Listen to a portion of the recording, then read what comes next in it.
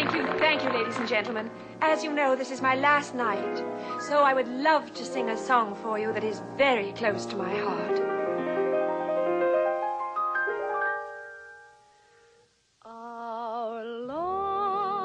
Finally getting to an affair to remember is like reading the book of the movie that you've always known, but you didn't know that the movie was actually based on this book that your grandfather owns. And he's like, Treasure Island, you like the movie? Oh, did you know that it was a book first? It's a great book. And he slaps it down in your sweaty little 13-year-old's hands and he says, read this, you'll love it. And, you know, it is great. It's a little bit slower. There's not a lot of action per se jumping off the page, but actually, you know, it's a thrilling adventure tale. That's how I feel about this, where I grew up watching Sleepless in Seattle, and, you know, this movie was referenced 24/7.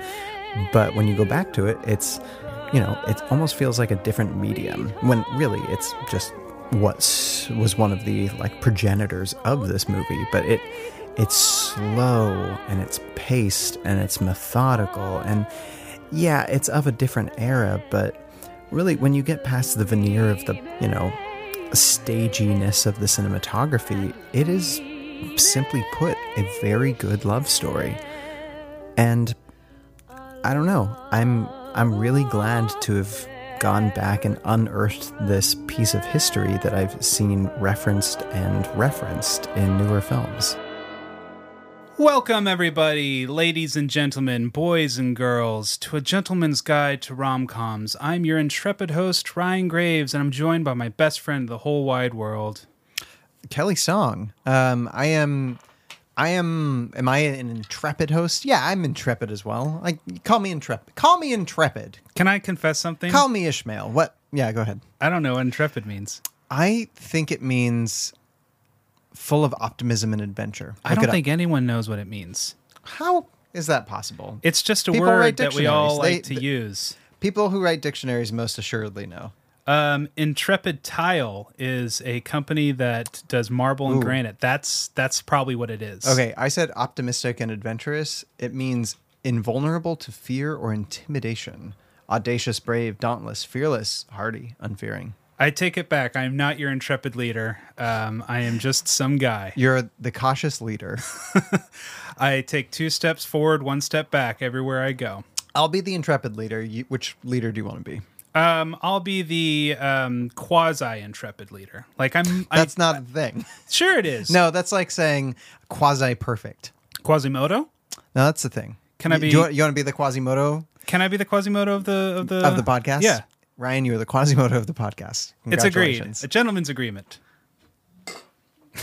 What a bad clink. That was a metal water bottle and a glass cup. Well, at least we're hydrating. I think today we're going to mix things up a little bit, just in format, in structure. We're going to do letters right up front. Hot damn. Hey, Flo. Huh? Mail come. Got mail for you. Oh, Pete, you've got mail. You sent me a letter. You've got mail. I don't know if we got any other letters, but we got this one letter from Kurt, who you want to call Kirk because of Gilmore Girls? Oh, yeah. Okay, so Kirk says, he just sent an email. These were 4 words. No, 5 words. Kirk sent 5 words. Good podcast. Why no catchphrases? And Ryan, I just want to know how that bounces off you. I just hear it in Kirk's voice of like, he's in Luke Steiner and he's like, good omelets, no ham. And I think that's it. It's like we're missing the ham. I think you know what I want is somebody to run a Yelp review profile, but it's just called Kirk Reviews. Welcome to Kirk's. I'll be right with you. Great sushi, a little raw. Let's see if there's a catchphrase generator. Okay. Because if not, I feel like this episode should be us maybe calling out something the other one says and saying, that's your new catchphrase. Oh, okay. So I went to a free slogan maker. Okay. And whoa. Okay. So the first one is romance is the word. Use it in a sentence. Spelling bee rules. With A Gentleman's Guide to Rom-Coms. Romance is the word. Ooh, okay, Right? I like it. that's a nice little pitch for you, huh? Yeah. Highlight a random one for me, and just turn your screen towards me, and I'll do that one. Come on down to the Gentleman's Bride.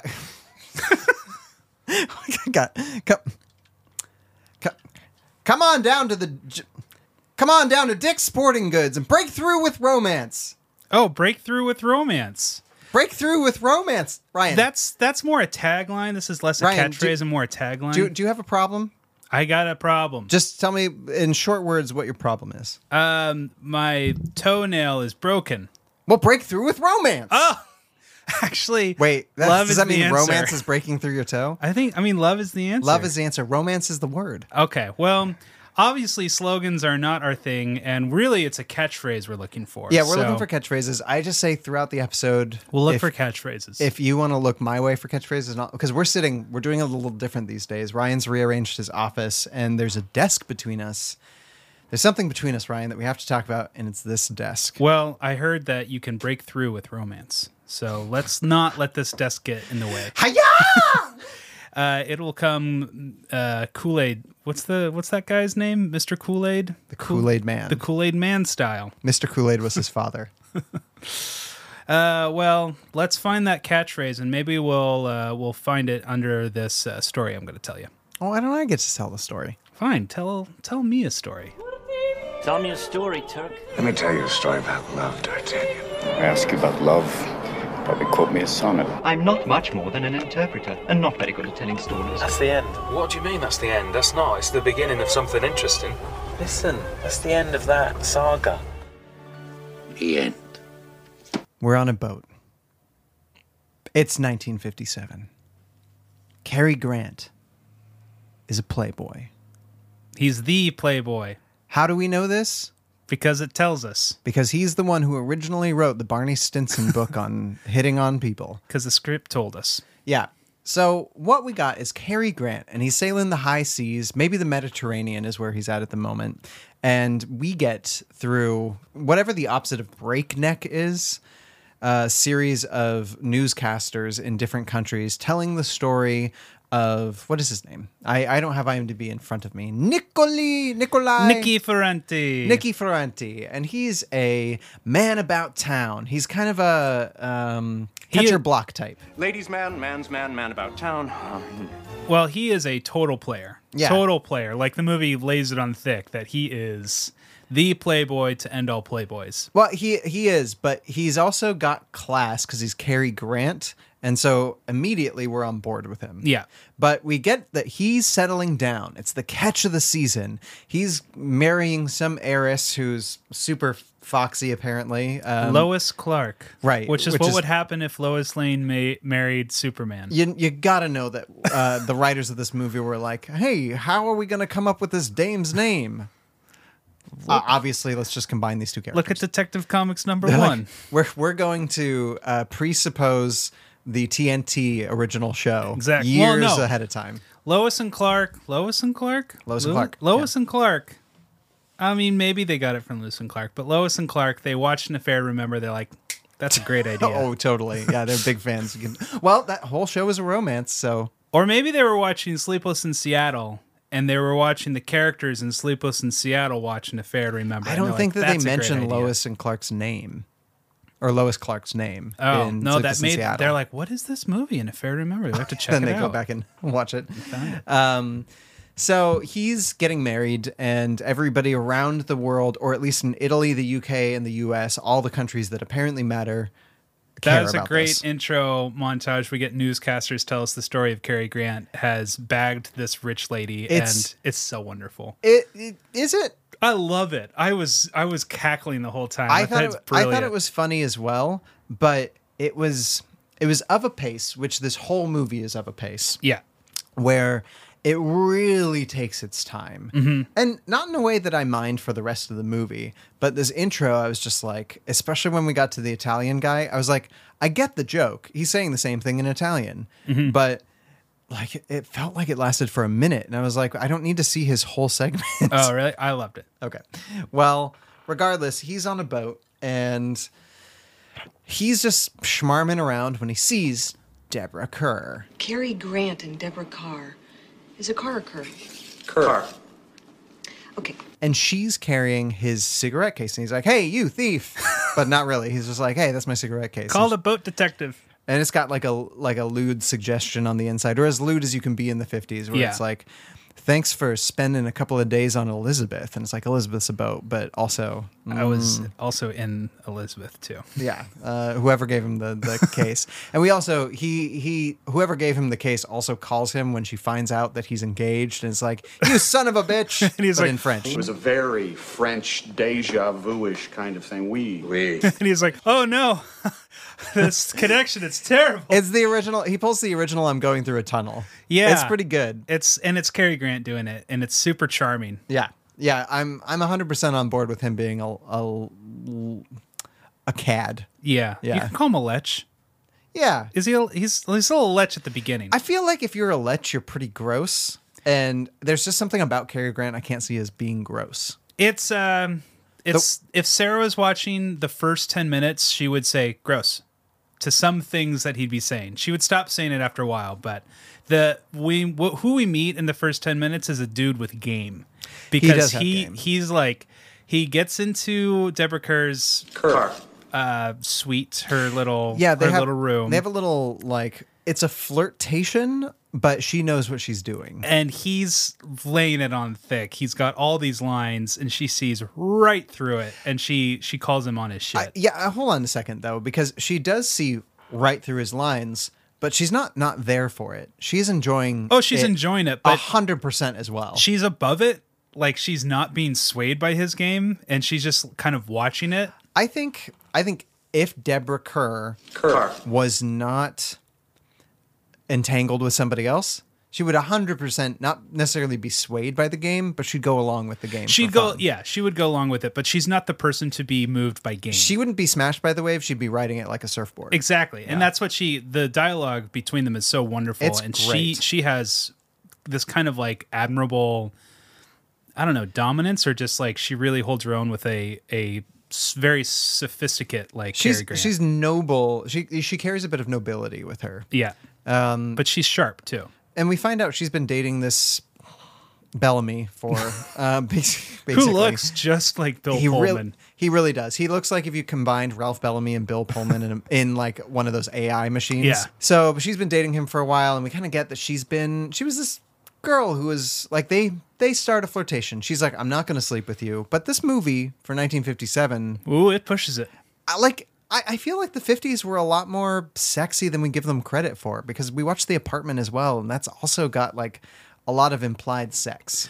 Yeah, The Apartment was in a time where that was by the 60s. In the 60s, they really started to push the envelope. In the 50s, they were like right against the envelope. They were like sitting on the envelope, but they hadn't pushed it quite yet. Yeah. And like, I feel like Breakfast at Tiffany's also is like maybe the one that brings us into the 60s, and we're getting... this is really close. Yeah, because he's very heavily implying, hey, we can have some fun. I'm super bored. And she's like, oh, that would be nice to have fun.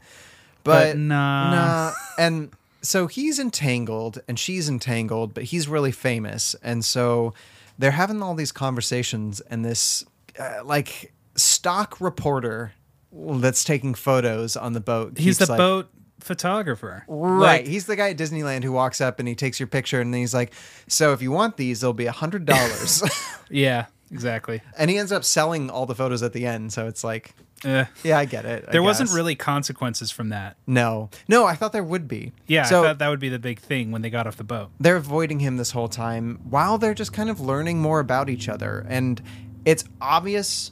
And they're very upfront that they're both attracted to each other, but they know that it would be bad for them to be seen together just because of what it would imply, even if they don't commit any sins against their significant others. Yeah. And there's a decorum for the boat. It seems like that's something that he'd be more than willing to do, though.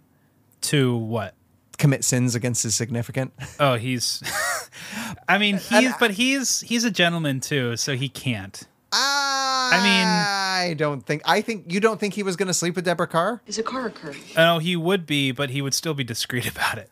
Oh, for sure. He'd be discreet about it. That's what I mean. I don't think he'd flaunt any wrongdoings. No, but also after meeting his lady later, I'm like, I feel like she's down to clown with she'd come who along. he is.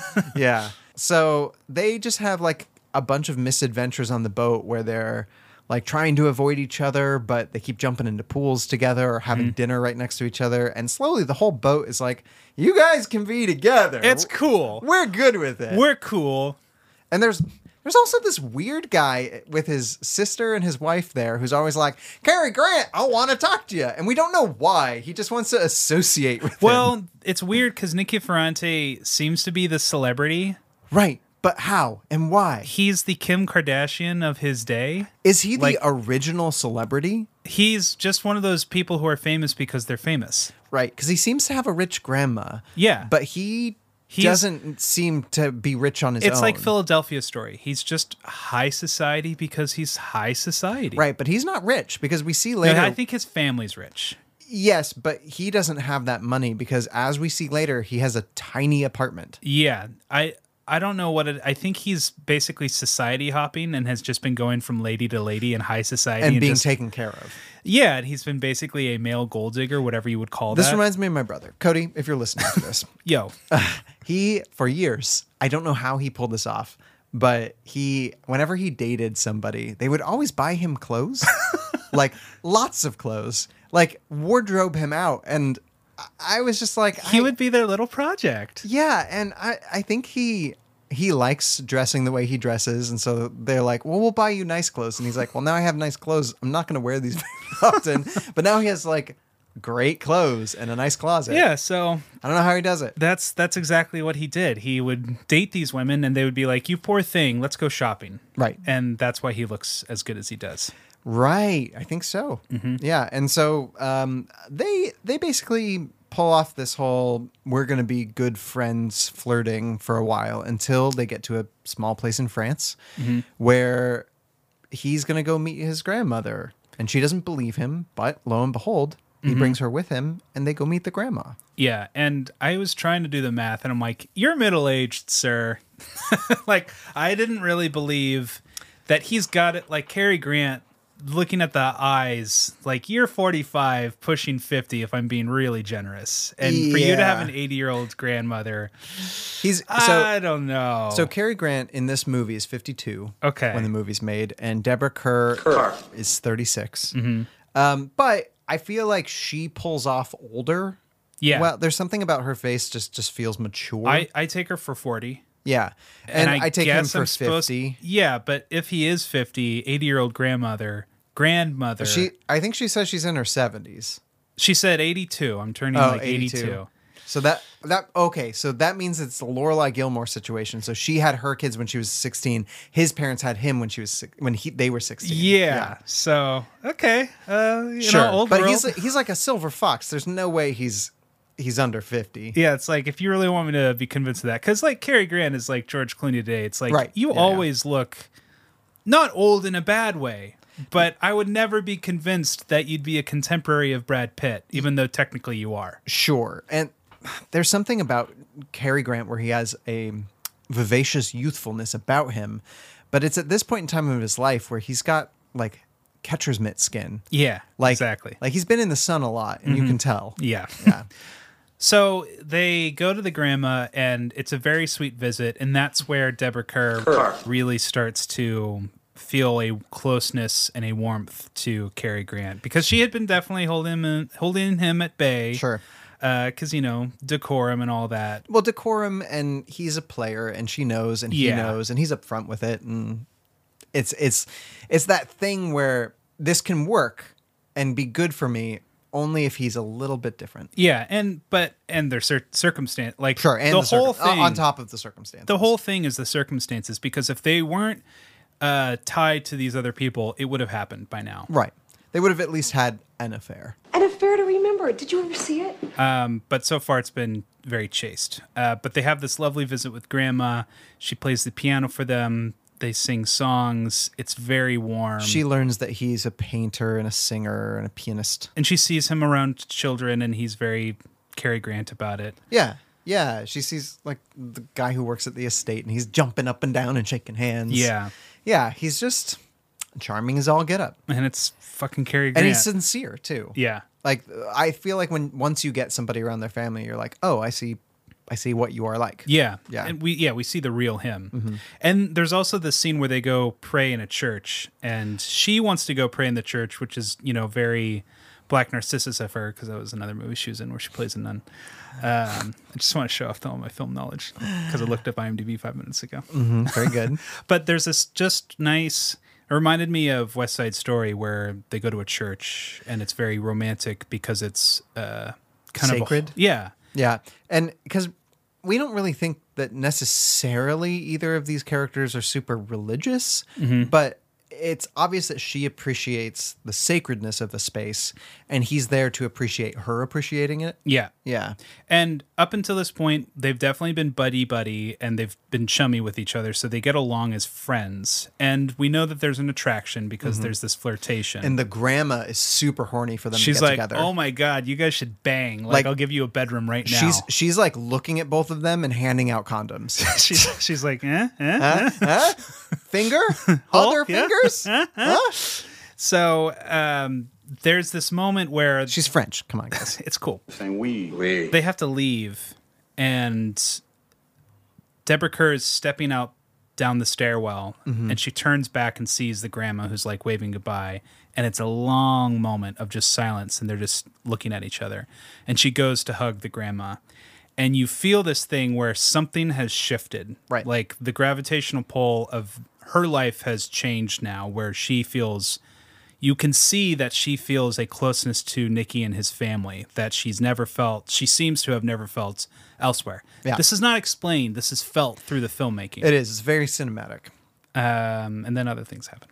They get back to the boat and they have their first kiss, and it's a really interesting... Beautiful framing.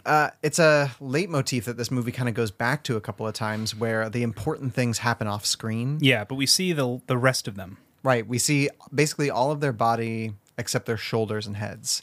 And I think that's the 50s set play, is that I think they might actually were forced to do it that way. No, you could still kiss on scene in 1957.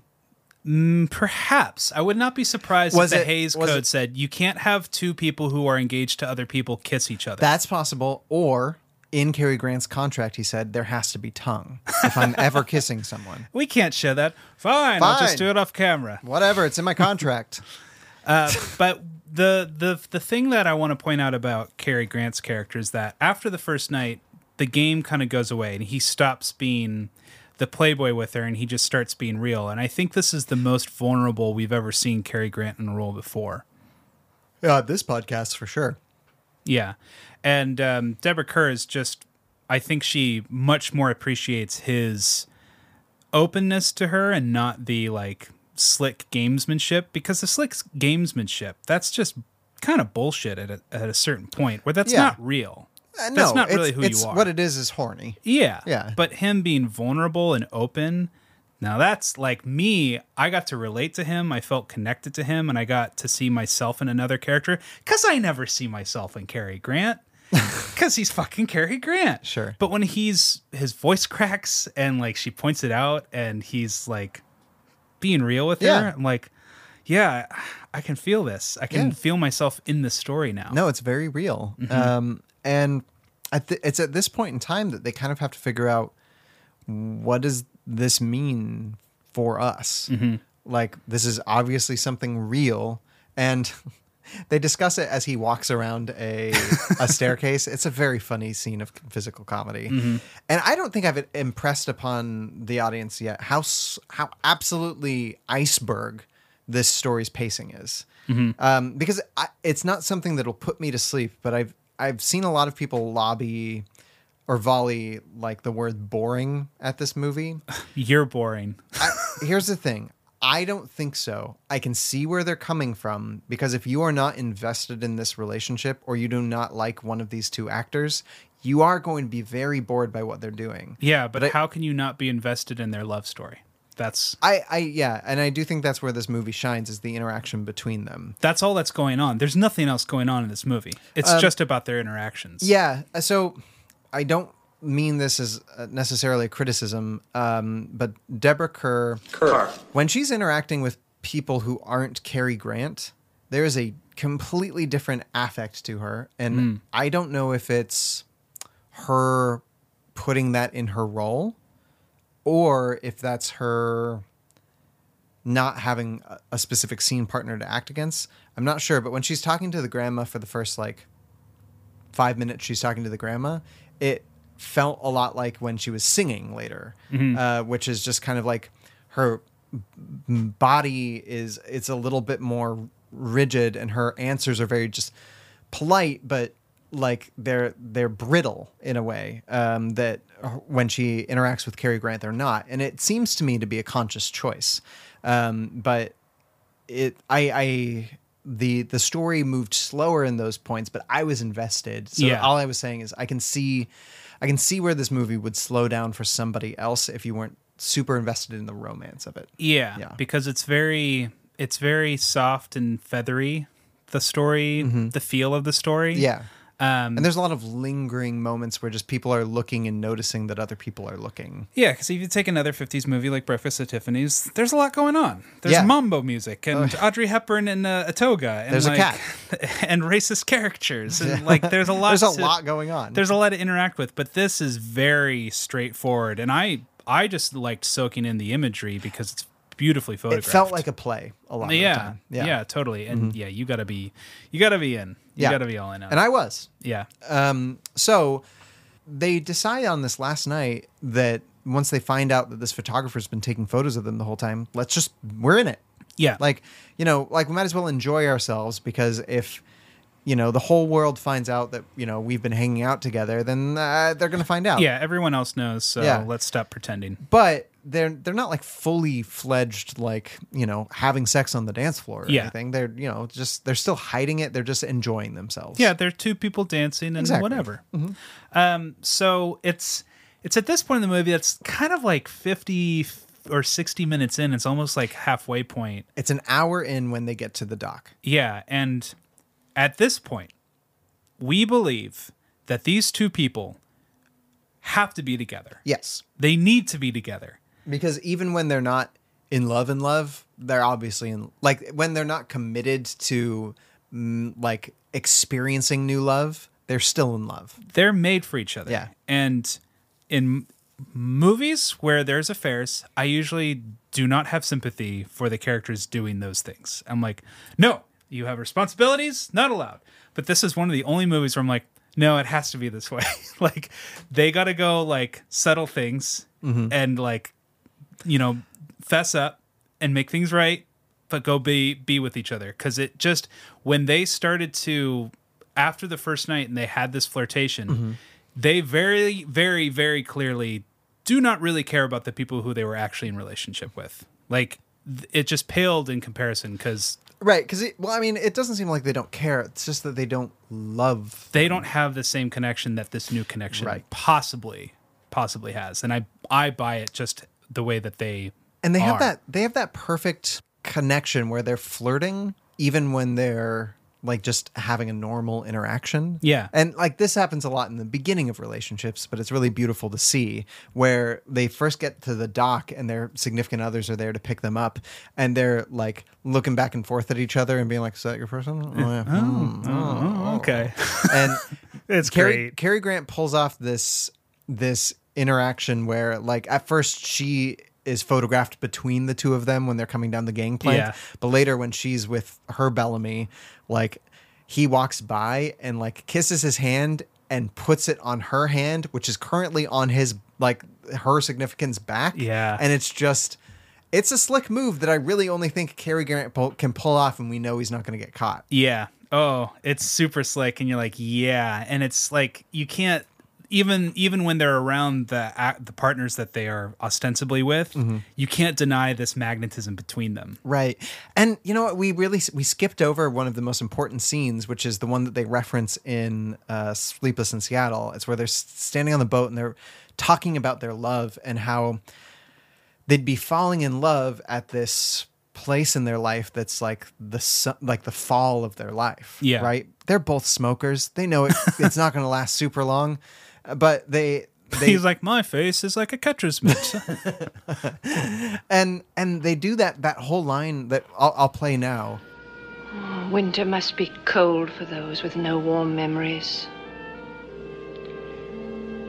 We've already missed the spring. Yes. Well, this is probably my last chance. Mine too. Where it's so Shakespearean in its language. Like they really heighten the language for this scene. Yeah. And it really brings it into that like high romance moment. And I'm here for it because it's such a real feeling. Mm-hmm. Like I know that you've not been there before, but like I remember when I hit 30 and I was like, well, I'm single. And this is I'm single a lot later than I thought I'd be. Right. And then when you find love again and you're like, okay, this is something to hold on to. Yeah. It's a real feeling. And they're like, they're kind of bouncing that off of each other. And they're like, do you feel the same way? Because I really would love this that I'm feeling now to be a permanent thing. The reason why there's kind of two sides to the token of romance movies. It's either aspirational or inspirational. Mm-hmm. It's you want to have love like that, or you have love like that and you would like to rekindle it to get to that point. Because like we don't have the luxury of these characters in this movie who have nothing else to do but to just hang out on this boat and enjoy each other. They're not. Like I'm going on vacation soon, and I'm like trying not to take work that I have to do while I'm on vacation, taking care of my child and stuff. And I'm just like, watching them on this boat, it looks so carefree and wonderful. You haven't gone on a trip with your kid yet, right? I traveled 45 minutes to your wife's parents the other day. I learned something cruel. When you have a baby or toddler, you don't go on vacation, you go on trips. You just go places. You go to places and you have a new place to take care of your child, but you have less things to have at hand to take care of your child. So now you're the away team and you don't have home field advantage. Sure. So you're not going on vacation. You're going on a trip. We're doing this soon. We're literally going to be taking 4 planes over the course of 3 weeks. You're a crazy person. I mean, I know, but it's got to be done. Anyways, my whole diatribe about that part is in our daily lives with the romantic partner that we have, it gets really difficult to actually have romantic time together. And you go on dates and you do stuff like that. But when you watch a movie like this and you connect to these characters who are in love, you relate to it. And you are reminded of your own love story. And when this movie ended, Sarah was like basically asleep because it was like after midnight. And I just You're was like, this is definitely reminding me of my life. But I was just like, can we cuddle? Hey, there's a catchphrase. Can we cuddle? Can we cuddle? That's what we said like that. Watching this movie about these two imaginary characters made me feel so much closer to my wife. Mm-hmm. That's the magic of a romantic movie. Well, did it make you feel closer or did it make you want to feel closer? Because I think that's like it made me realize, I'm like, oh my God, the only thing I talked to my wife about today was like groceries and like these practical things. Yeah. I didn't get to have personable moments with her, and I need to. Yeah. And I'm missing that. And that's the great thing about cinema. I had the exact same moment with Robin after we watched this movie where I was just like, oh, man, I'd like to flirt a little bit more. Yeah. Because these last 8 months have been taking care of a kid a lot. Yeah. You know? Yeah. And the aspirational part was for Ryan 15 years ago when he was watching a movie like Notting Hill, and it was just like, I want that. Mm-hmm. Can I have that, please? And then I met Sarah. Well, and then I think it also reminds us, like these movies remind us, you have to make that. Yeah. It's not saying that Rob and I don't flirt. We flirt maybe too often. But like the reminder of how fun that is something that you lose sometimes when you're taking care of everything. Yeah. And these movies are good reminders. And they're not necessarily subtle a lot of the time, but they don't need to be. Mm-hmm. Like they almost shouldn't be. They should be slapping you in the face and telling you, go love.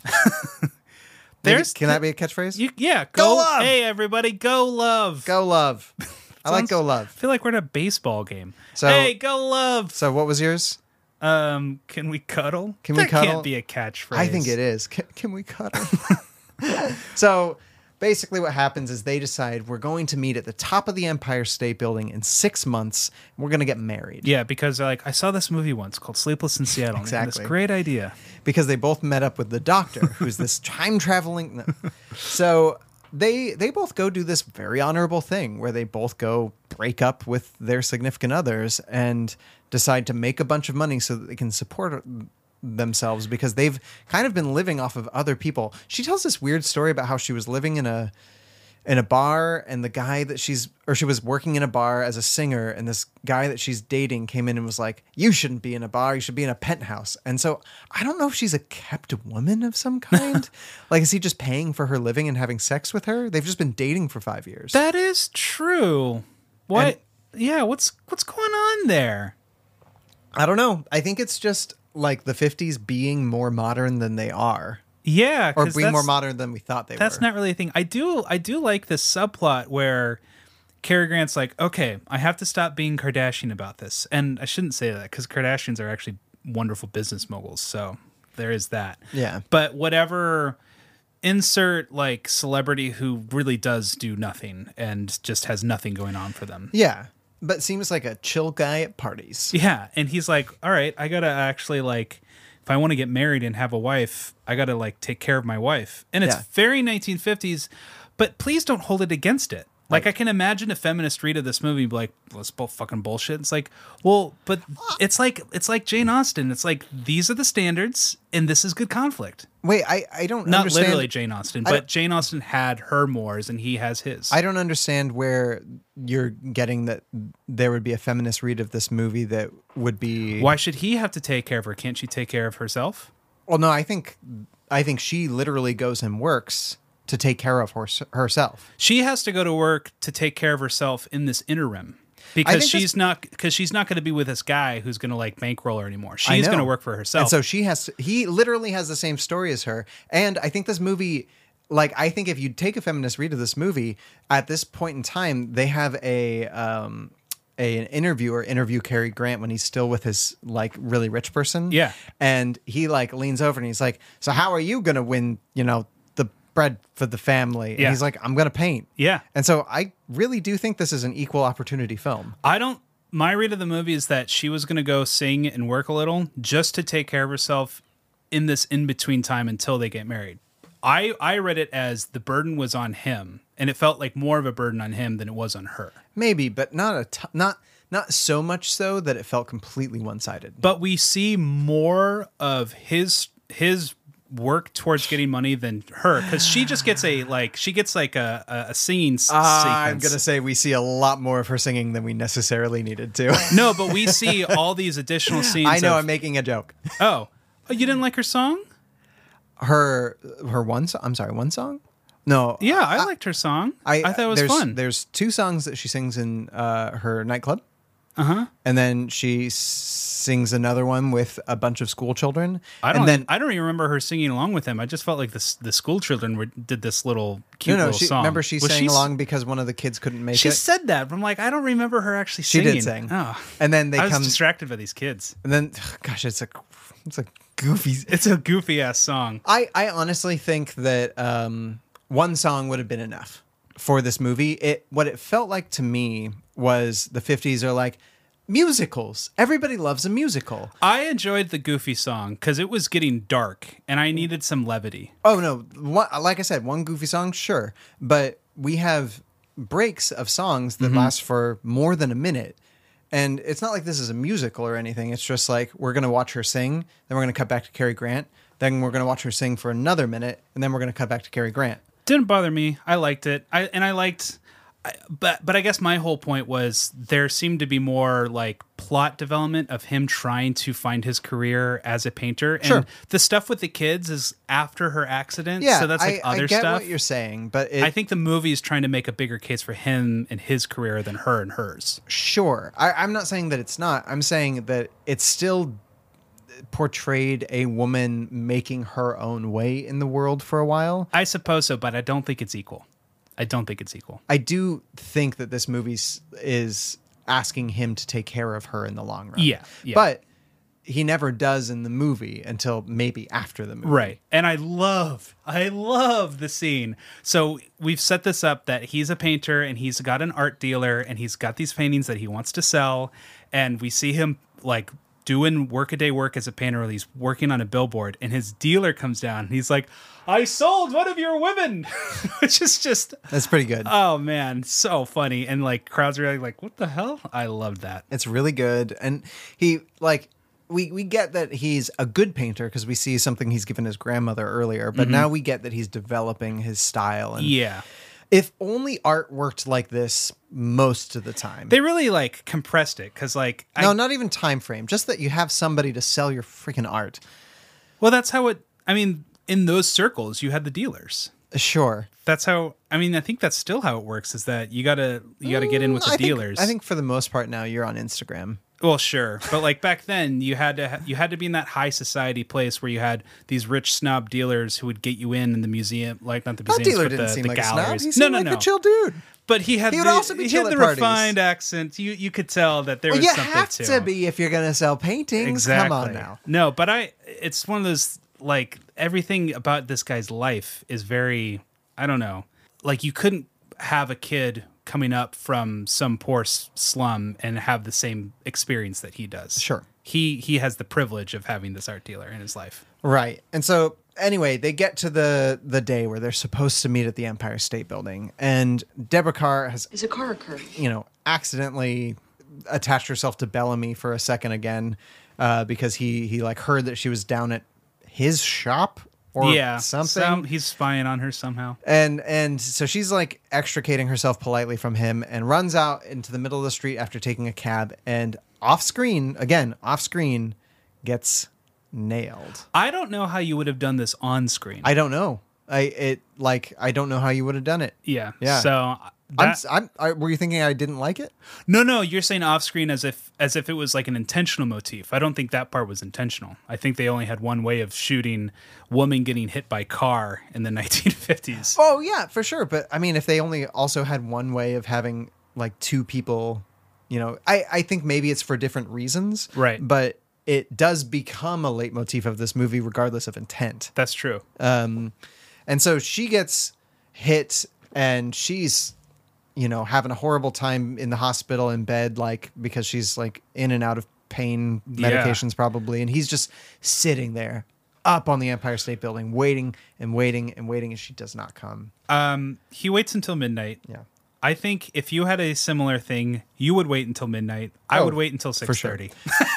Like I would not be that optimistic. I would wait. But it's a really well shot scene because like the guy in the elevator keeps coming up. I wonder actually if that's the same actor in Sleepless in Seattle, because it was a really young bellhop and it's a really old one in Sleepless in Seattle. That would be really interesting. I don't know. Maybe. I like that read. And all these people are coming up and he's like, "Are you Annie? Yeah. Are you Annie? Are you Annie? Are you Annie? Are you Deborah Kerr?" Kerr. You do hear the sirens when he's up there at one point in time. Yeah, and you're like, figure it out.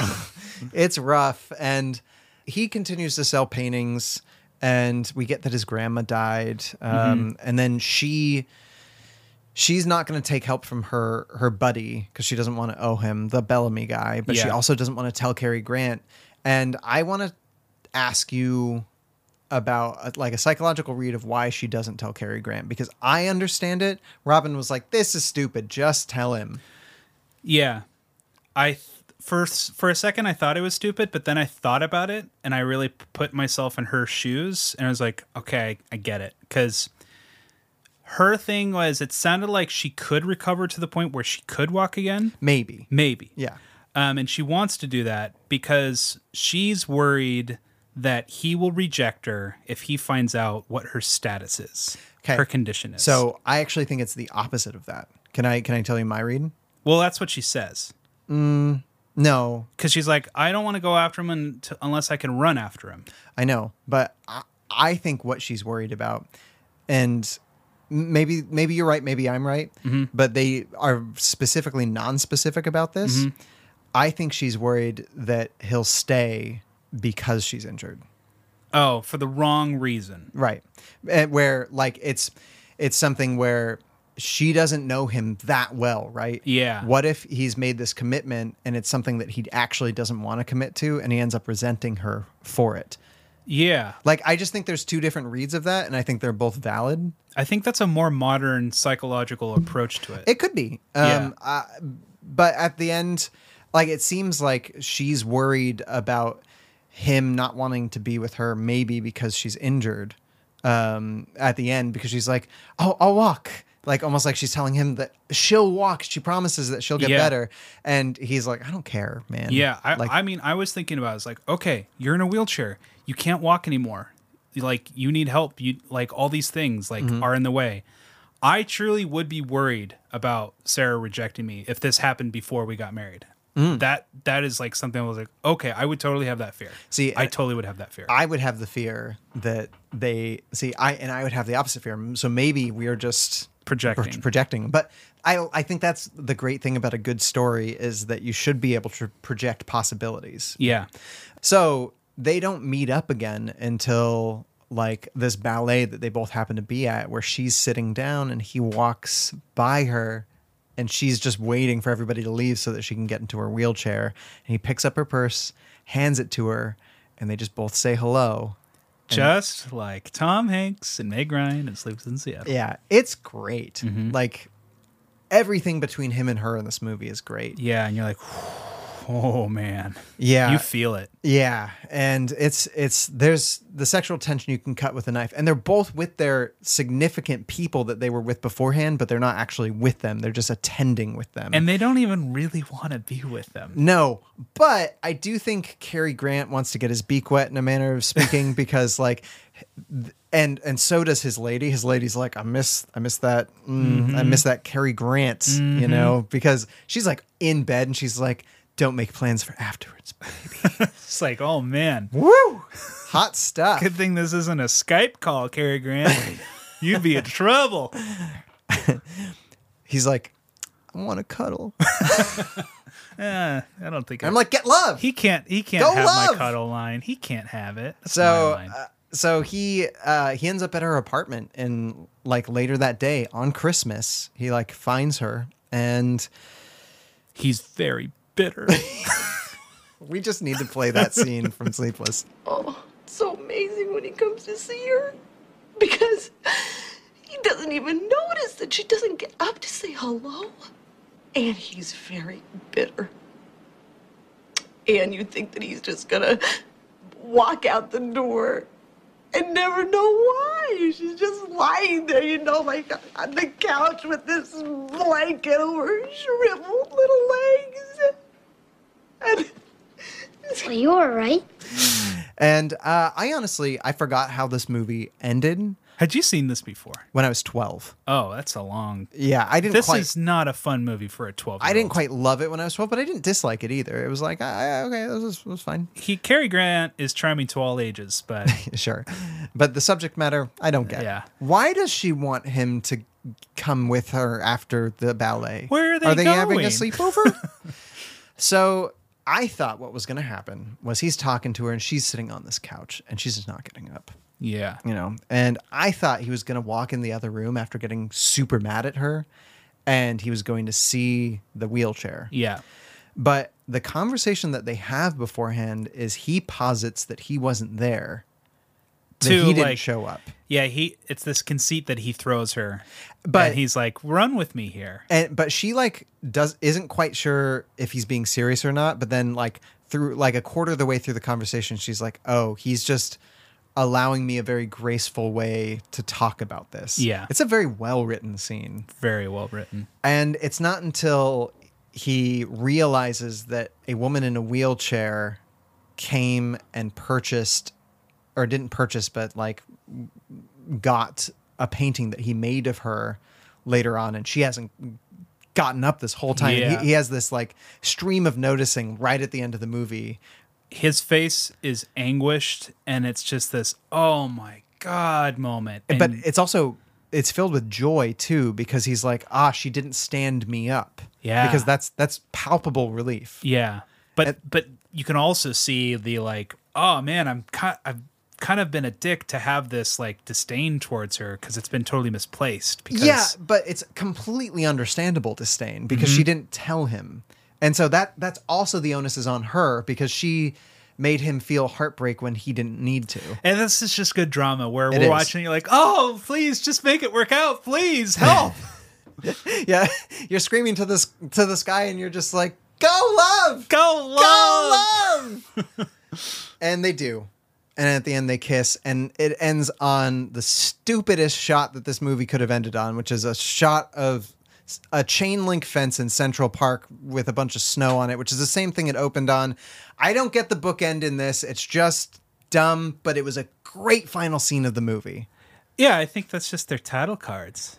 Like, it's just this... I know, but it was like, weird... and we're going back to Central Park. I mean, or is it a metaphor for now they're in the winter? No, of their you're life? Reading into these title cards, which have no meaning. I know, but there's nothing behind. But it was a It's live nothing title thing. card. It's a dumb. It's a most title cards have something to do with the rest of the movie. I guess so, but if this one's like it's set in New York in the winter. Yeah, that's it. That's all it is. Like if you look at any movies from pre-1960s, these title cards are up against these things, and sometimes they're cute. Yeah, sometimes in a movie, it's like we've created a little bit of art around the theme. Like White Christmas, I think it's like a Christmas it's like card. Christmas cards. But other times it's pretty arbitrary. And what they did, this is why they went to that cut, is because they sent a unit of a director and a DP, and they said, go fucking shoot something in New York. We need a title card.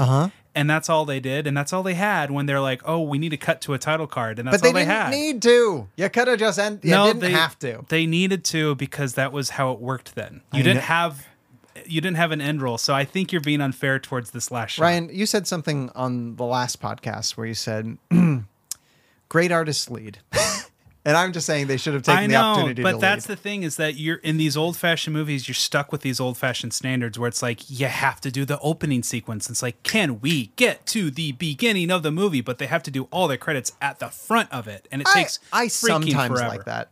Like I know, in 80s movies especially, because usually it's setting a tone. Oh, well, in its 80s, you have fucking Top Gun doing it, and that's amazing. You have Top Gun, you have On Golden Pond, you have all these movies that are just like, okay, we're going to give you the aesthetic of the movie with moving motion pictures instead of generally in this time frame. It's like we have either a still image or like title cards that we're jumping back and forth to, and a fanfare. There's always a fanfare, right? Yeah, well, in movie making in the 50s, it wasn't a sensibility; it was a rule. Just get on board with me and tell me it's no good, Ryan. Just jump on board. No, that's what I'm saying. That's why we saw things change in the 60s and 70s because they were boring. like, these rules are dumb. Yeah, and George Lucas got kicked out of the Directors Guild of Alliance because he refused to put credits at the opening of his movie. He's like, no, I'm not doing that. And he got kicked out of the American guild for Graffiti? For Star Wars. He wouldn't put any opening credits at the top of it. Did they let him back in after his movie made a bunch of money? No, he's still not in the DGA. What? Yeah. That can't be true. I think that's true. Well, he hasn't really, to be honest, he hasn't really directed a lot since then. Yeah, only 3 other movies after that. And so that's the thing, is that it was in the 70s where directors were like, these rules are dumb. So like, I'm sure lots of people, filmmakers, felt you in this, like, why are we cutting this card? And it's like, well, I have to. So I'm sorry. Just cut to like a folded up wheelchair and like a bunch of clothes being thrown on it. Yeah. No, I agree. It's uninspired, but I'm not surprised by it. Sure. Yeah, I feel you. Yeah. Well, that wraps up our movie. Did you like it? I give this movie, you asked me what I gave Clueless last week. Yeah. I said, I'm giving it a 4. A solid 4 out of 5. This movie for me gets a 5 out of 5 stars. 5 out of 5. This is a Star Wars for you. This is a Star Wars. I was moved very deeply, and movies rarely do that. I was as well. However, due to the 4 cutaway music scenes, I'm going to dock it a 0.5. Oh, wow. You really didn't like that music. I didn't hate the music per se. I really did think Deborah Kerr's performance was weird during her music scenes. This woman was in The King and I. It doesn't matter. It doesn't make it not weird.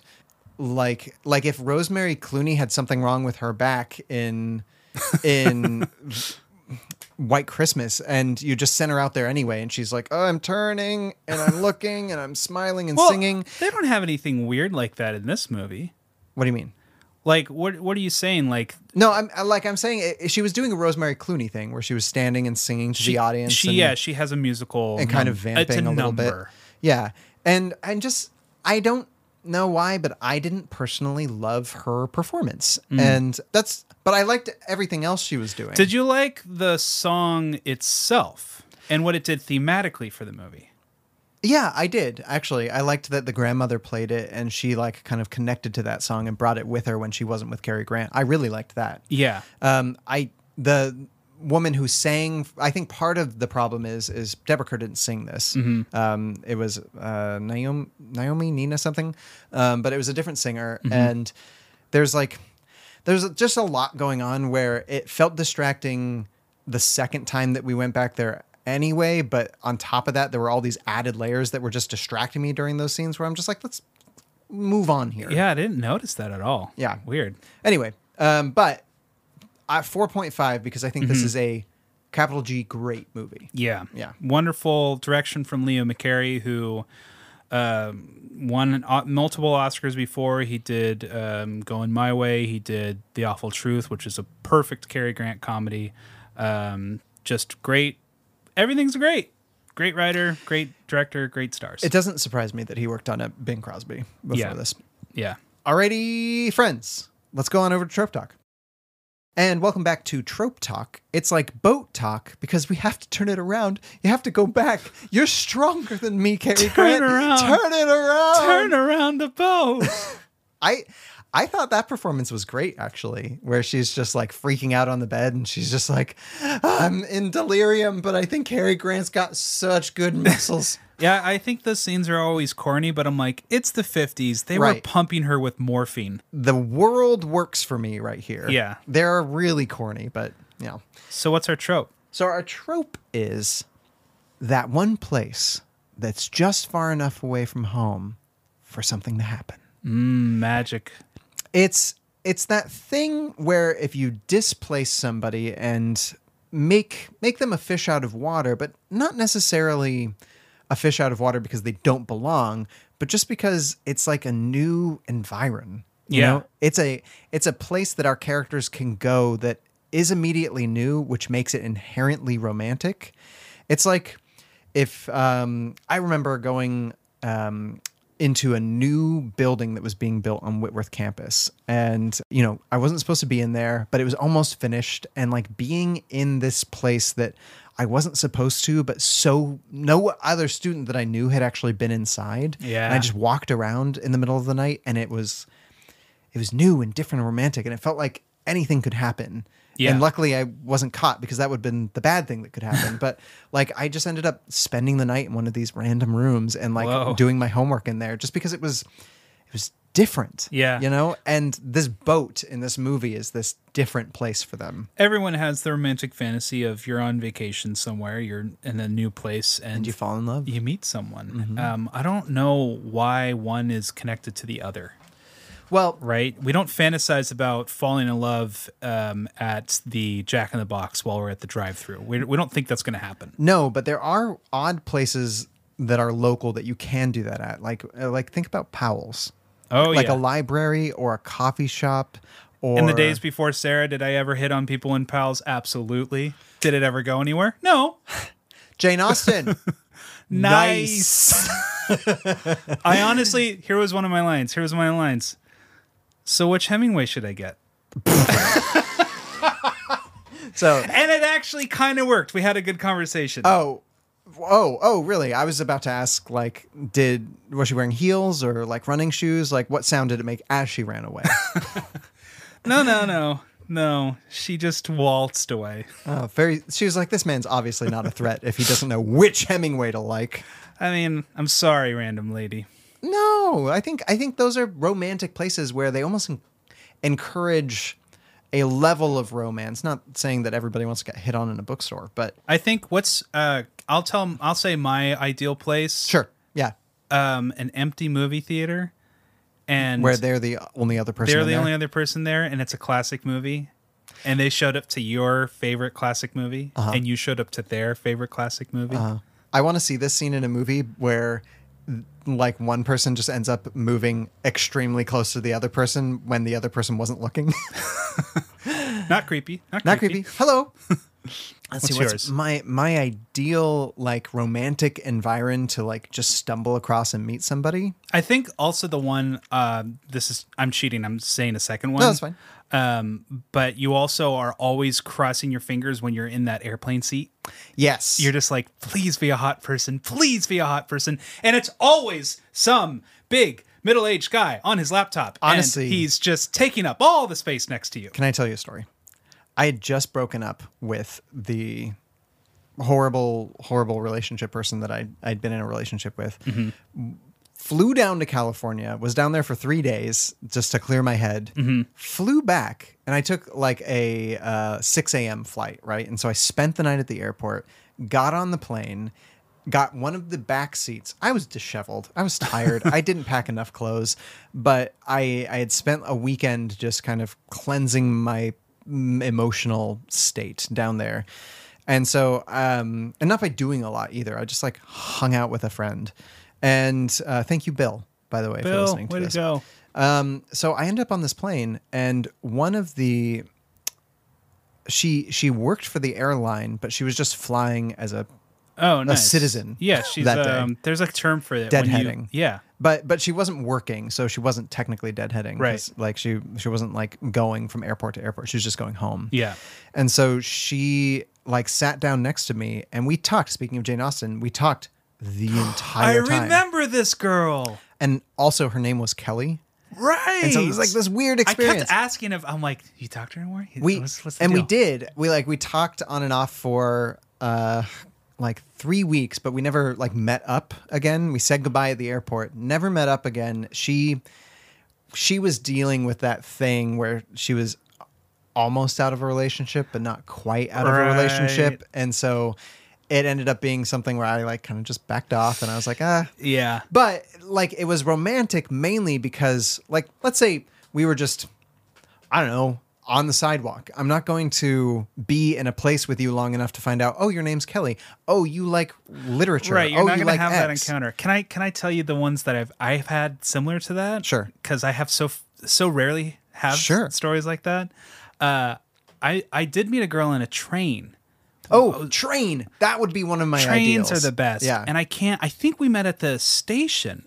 Because you can get up and walk around. Like trains are romantic inherently just because they're old. Yeah. And I think we met at the station, and it was it was kind of like a before sunrise situation where we were getting on a train. Oh, you weren't already on the train. Yeah. And then like we had different seats. How much death did you talk about?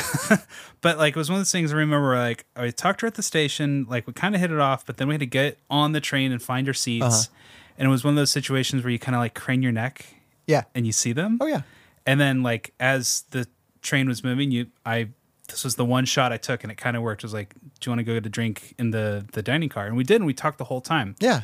Nothing ever happened. I was literally just too scared to like follow up with her. Sure. That's just my personality. But another time I was coming back from Seattle down to Portland, and this woman came and found me on the observation car, and it was a regular that I talked to at work who was always a little weird to me. Mm-hmm. And it was that situation where she like sat down next to me, and it's like, hey, it's you from the place that you work at.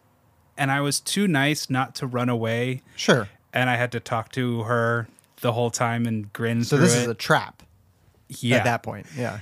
And so that was like the inverse of these romantic things, where she wasn't creeping me out, but it was kind of oh no, I have to be polite and talk to you the whole time because I don't know how to get out of this because I'm stuck on a train. But also you're probably going to come into my work as well. Yes, I'm not going to be a dick. I'm just going to be nice. Yeah, totally. I get that. Hold on. I still haven't come up with my ideal place to have this happen at.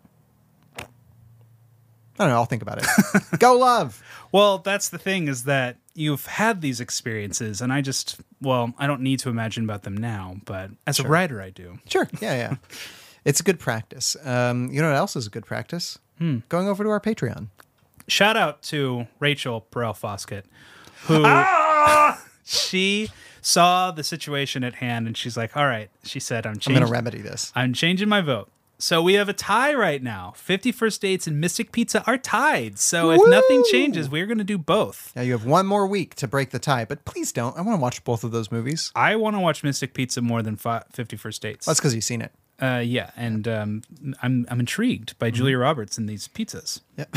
What are these pizzas? What do they taste like? Are they mystic?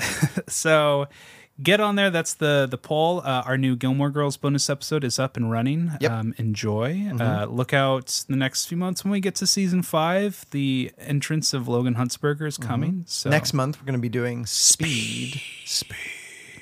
With rom-com hero Dennis Hopper. Love seeing him on screen. We have rom-com regulars Keanu Reeves and Sandy B also in that movie. Yeah, and Alan Ruck from Ferris Bueller's Day Off. Alan Ruck, way to go, guy! That guy's in everything now. Yeah. So that is our Patreon. My essay. Oh yeah, what's your essay? Sorry. Is about friendship, and friendship, as it is when you have children. You're in your 30s and you have life going on, and that question of, am I doing this right?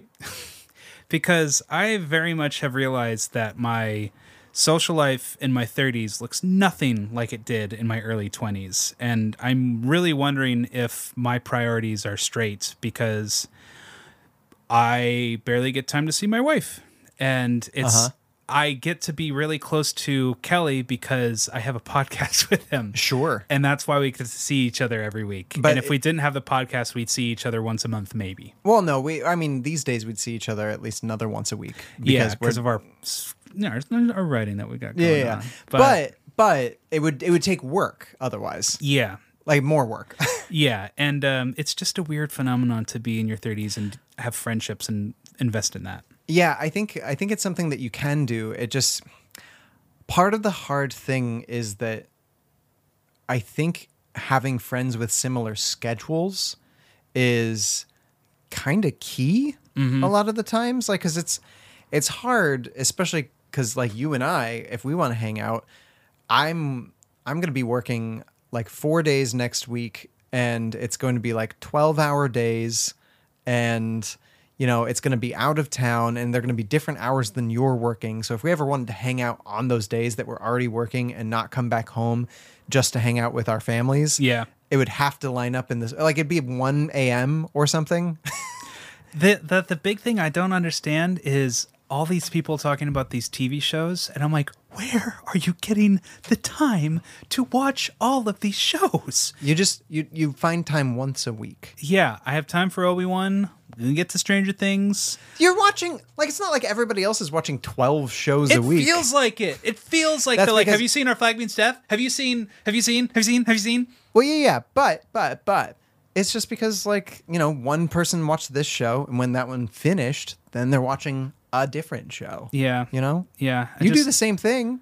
You watch Gilmore Girls, then you watch Mando, then you watched the other Star Wars one, and then you watched the new Star Wars one. You've watched like 3 Star Wars ones in the last like 5 months. And you want to know what?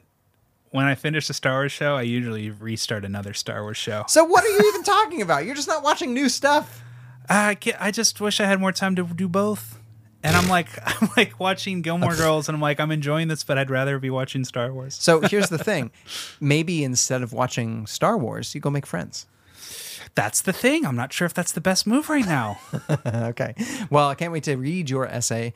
But that's it. I need to now ask you, to whom or to what or to where or to why would you give your Golden Sword Award? A blessing from the Lord. God be praised.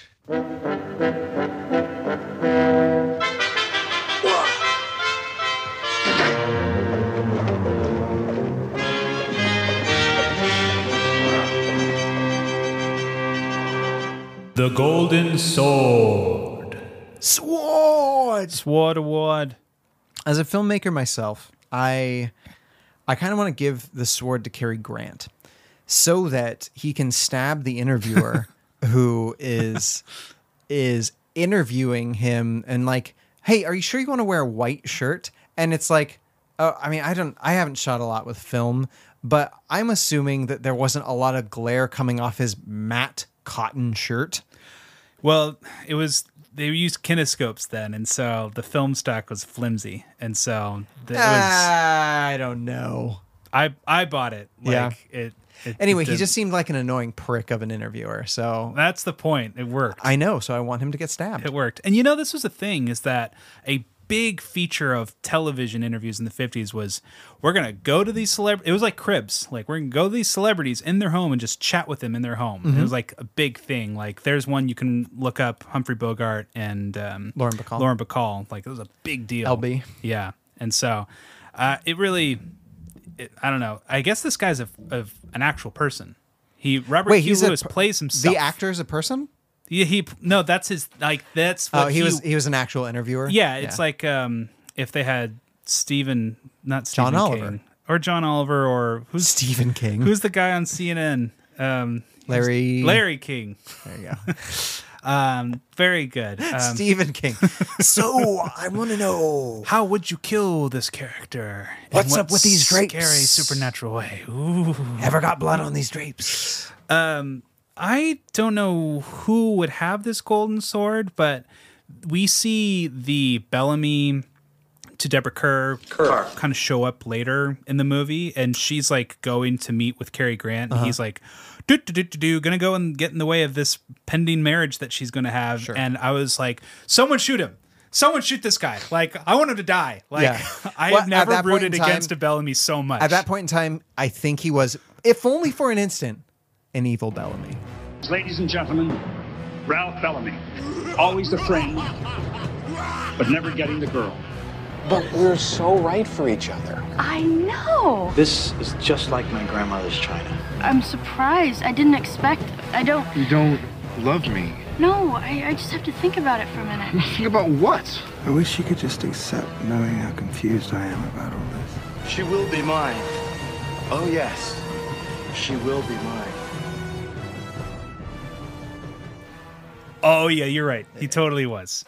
And so I would give the Golden Sword Award to someone who was near him. Someone who could just take him down. Stab him. You will not come between them. Behead him, please. We actually had a female Bellamy in this one, too. That's true. Because she really let Cary Grant go with I guess we shouldn't have done this, but you have a great life. Mm-hmm. That's straight up Bellamy. Yep. She's kind of a hot Bellamy. Yeah. Ooh, hot Bellamy. Okay, now that we got to play both of those, would you give this movie a rom-com Oscar?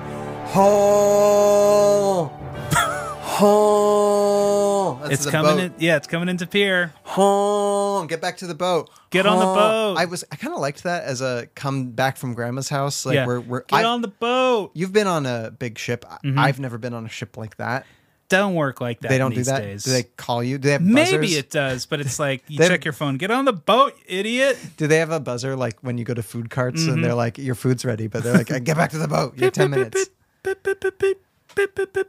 Yeah. I only get to give out one of these, and I gave out a 5-star, so I'm pretty confident that I'm going to give it. Here it comes. Best Picture. Great. I mean, I'm at the halfway point in the year, and I feel like I'm feeling pretty confident. I think that's a great Oscar. I was thinking about giving this Best Chemistry. It's really good chemistry. Mm-hmm. It's really good chemistry, but I think I'm going to see better. We have more than half a year left. Mm-hmm. I think I'm going to see a little bit better. I don't know, but I think instead I'm going to give this movie Best Ending. Best ending scene. Not the title card. Throw it away. But the scene being just this conversation between these two people who have a lot of emotions going on. Yep. And how the writing in that scene just plays off as very subtle but plain-faced at the same time. And there's hurt but decorum. And I don't know. It's just... I really enjoyed that last scene. And so it gets best last scene for me. I will give a runner-up to the cinematography because it was shot in this format is called... Cinescope. Is it Cinescope? It was shot in, yeah. Or CinemaScope. I can't remember. Yeah, CinemaScope. Yeah. And to me, it looked like it was this anamorphic widescreen that stuffed a lot more image into the frame. Yeah, you really felt like those apartments weren't so small when they were in them. I mean, obviously they were sets, but... Yeah, and so it looked... And I don't know enough about this technology, but my guess is it looks like the same way of squeezing in the image the way that IMAX currently works. So if you watch like Dark Knight on your Blu-ray, you're going to see it cut back and forth to having black bars on the top and bottom of your screen to being full frame, and there's no black bars. Yep. When there's no black bars, that's the IMAX stuff. That's the big IMAX sequences. So this is the same way of doing, like, this is old-fashioned IMAX. And I just kind of appreciated, like, this bigger image. It felt much bigger than these older-fashioned widescreen movies usually do. So I want to somehow get back to that these days, but there are times when movies try this, where they're like, we're going to give this small romance film that doesn't have, like, set pieces, you know. Yeah. We're going to give it scope, and we're going to have it feel big by like shooting it on anamorphics, and it's going to be like, you know, 2.39 aspect ratio. And sometimes that works, but you really have to pull off like a beautiful, big feeling movie. Yeah. And if you're shooting some fucking Noah Baumbach talkie, when they're just in like an apartment, it just doesn't right. fit. And so I implore you, if you have an idea to shoot big, give it a reason. There has to be a reason for it, because I think it looks extremely beautiful, and I think it does elevate good art. Yeah. But I think it can really make something that I'm not going to call bad art, but something that has like a more close, personal, like more intimate. No, intimate's not the word I'm thinking of, because I would say this movie feels intimate even though it's big. I want to call it like a lo-fi story. Like if you're doing something like that, like match it. Yeah, filmically. But I did like a lot of these set pieces, like on the boat where we see them against a starry night sky, or like in the pool. I really liked that, because like we are on a set right there, and I liked the camera work too, because especially that first shot where they're like talking to each other on the edge of the boat, and we see like distant sky, and it's just a big matte painting back there and a bunch of lights thrown on it, but the boat's rocking. Yeah. And they're doing a really good job with the camera to make me feel undulating waves in a way that's not distracting either. Oh, yeah. Well, speaking of undulating waves, Kelly, tell me, who would you fall in love with? Are there any circumstances in which the two of you might be more than just good friends? The truth of it is, I loved you from the first second I met you. But mostly I hate the way I don't hate you. Not even close. Not even a little bit. Not even at all. You have bewitched me, body and soul, and I love you. I know.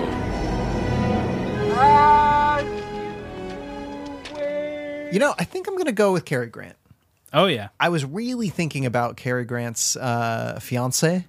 Oh, yeah. Because she's smoking. Oh, yeah. But, you know, there's just something about a family man I like.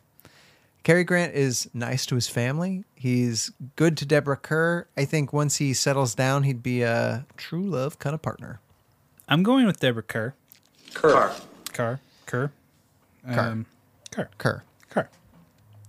Because very rarely does a movie hold on a person's face long enough that I feel like I felt like I had that conversation with that person.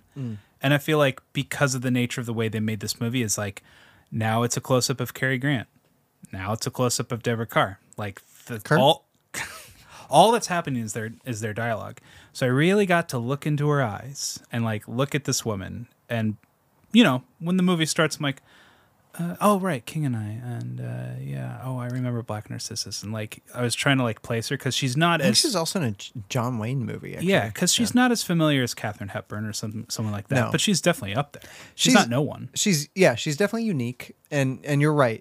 I feel like she's in a plane below, like a Katharine Hepburn. Yeah.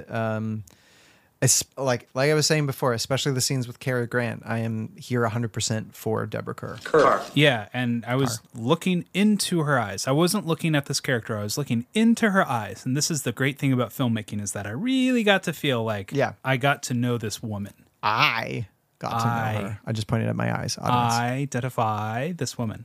So, yeah, I did fall in love with her. Not would I? I did. And then I went. How do you feel about her now? Well, we're not really talking these days. I'm more with my wife now. And we cuddled, so it's fine. Well, Ryan, I think that brings us to. I mean, we already did letters. I think we got to pick next week's movie. Let's pick at the movie. Let's pick at the movie. Let's pick at the movie. Let's pick at the movie. All right, give me a number between 1 and 163. 57. Just the year this movie came out. Is it The Heartbreak Kid 2? It's 50 First Dates. Oh, no, we can't do that. All right, let me pick a new one.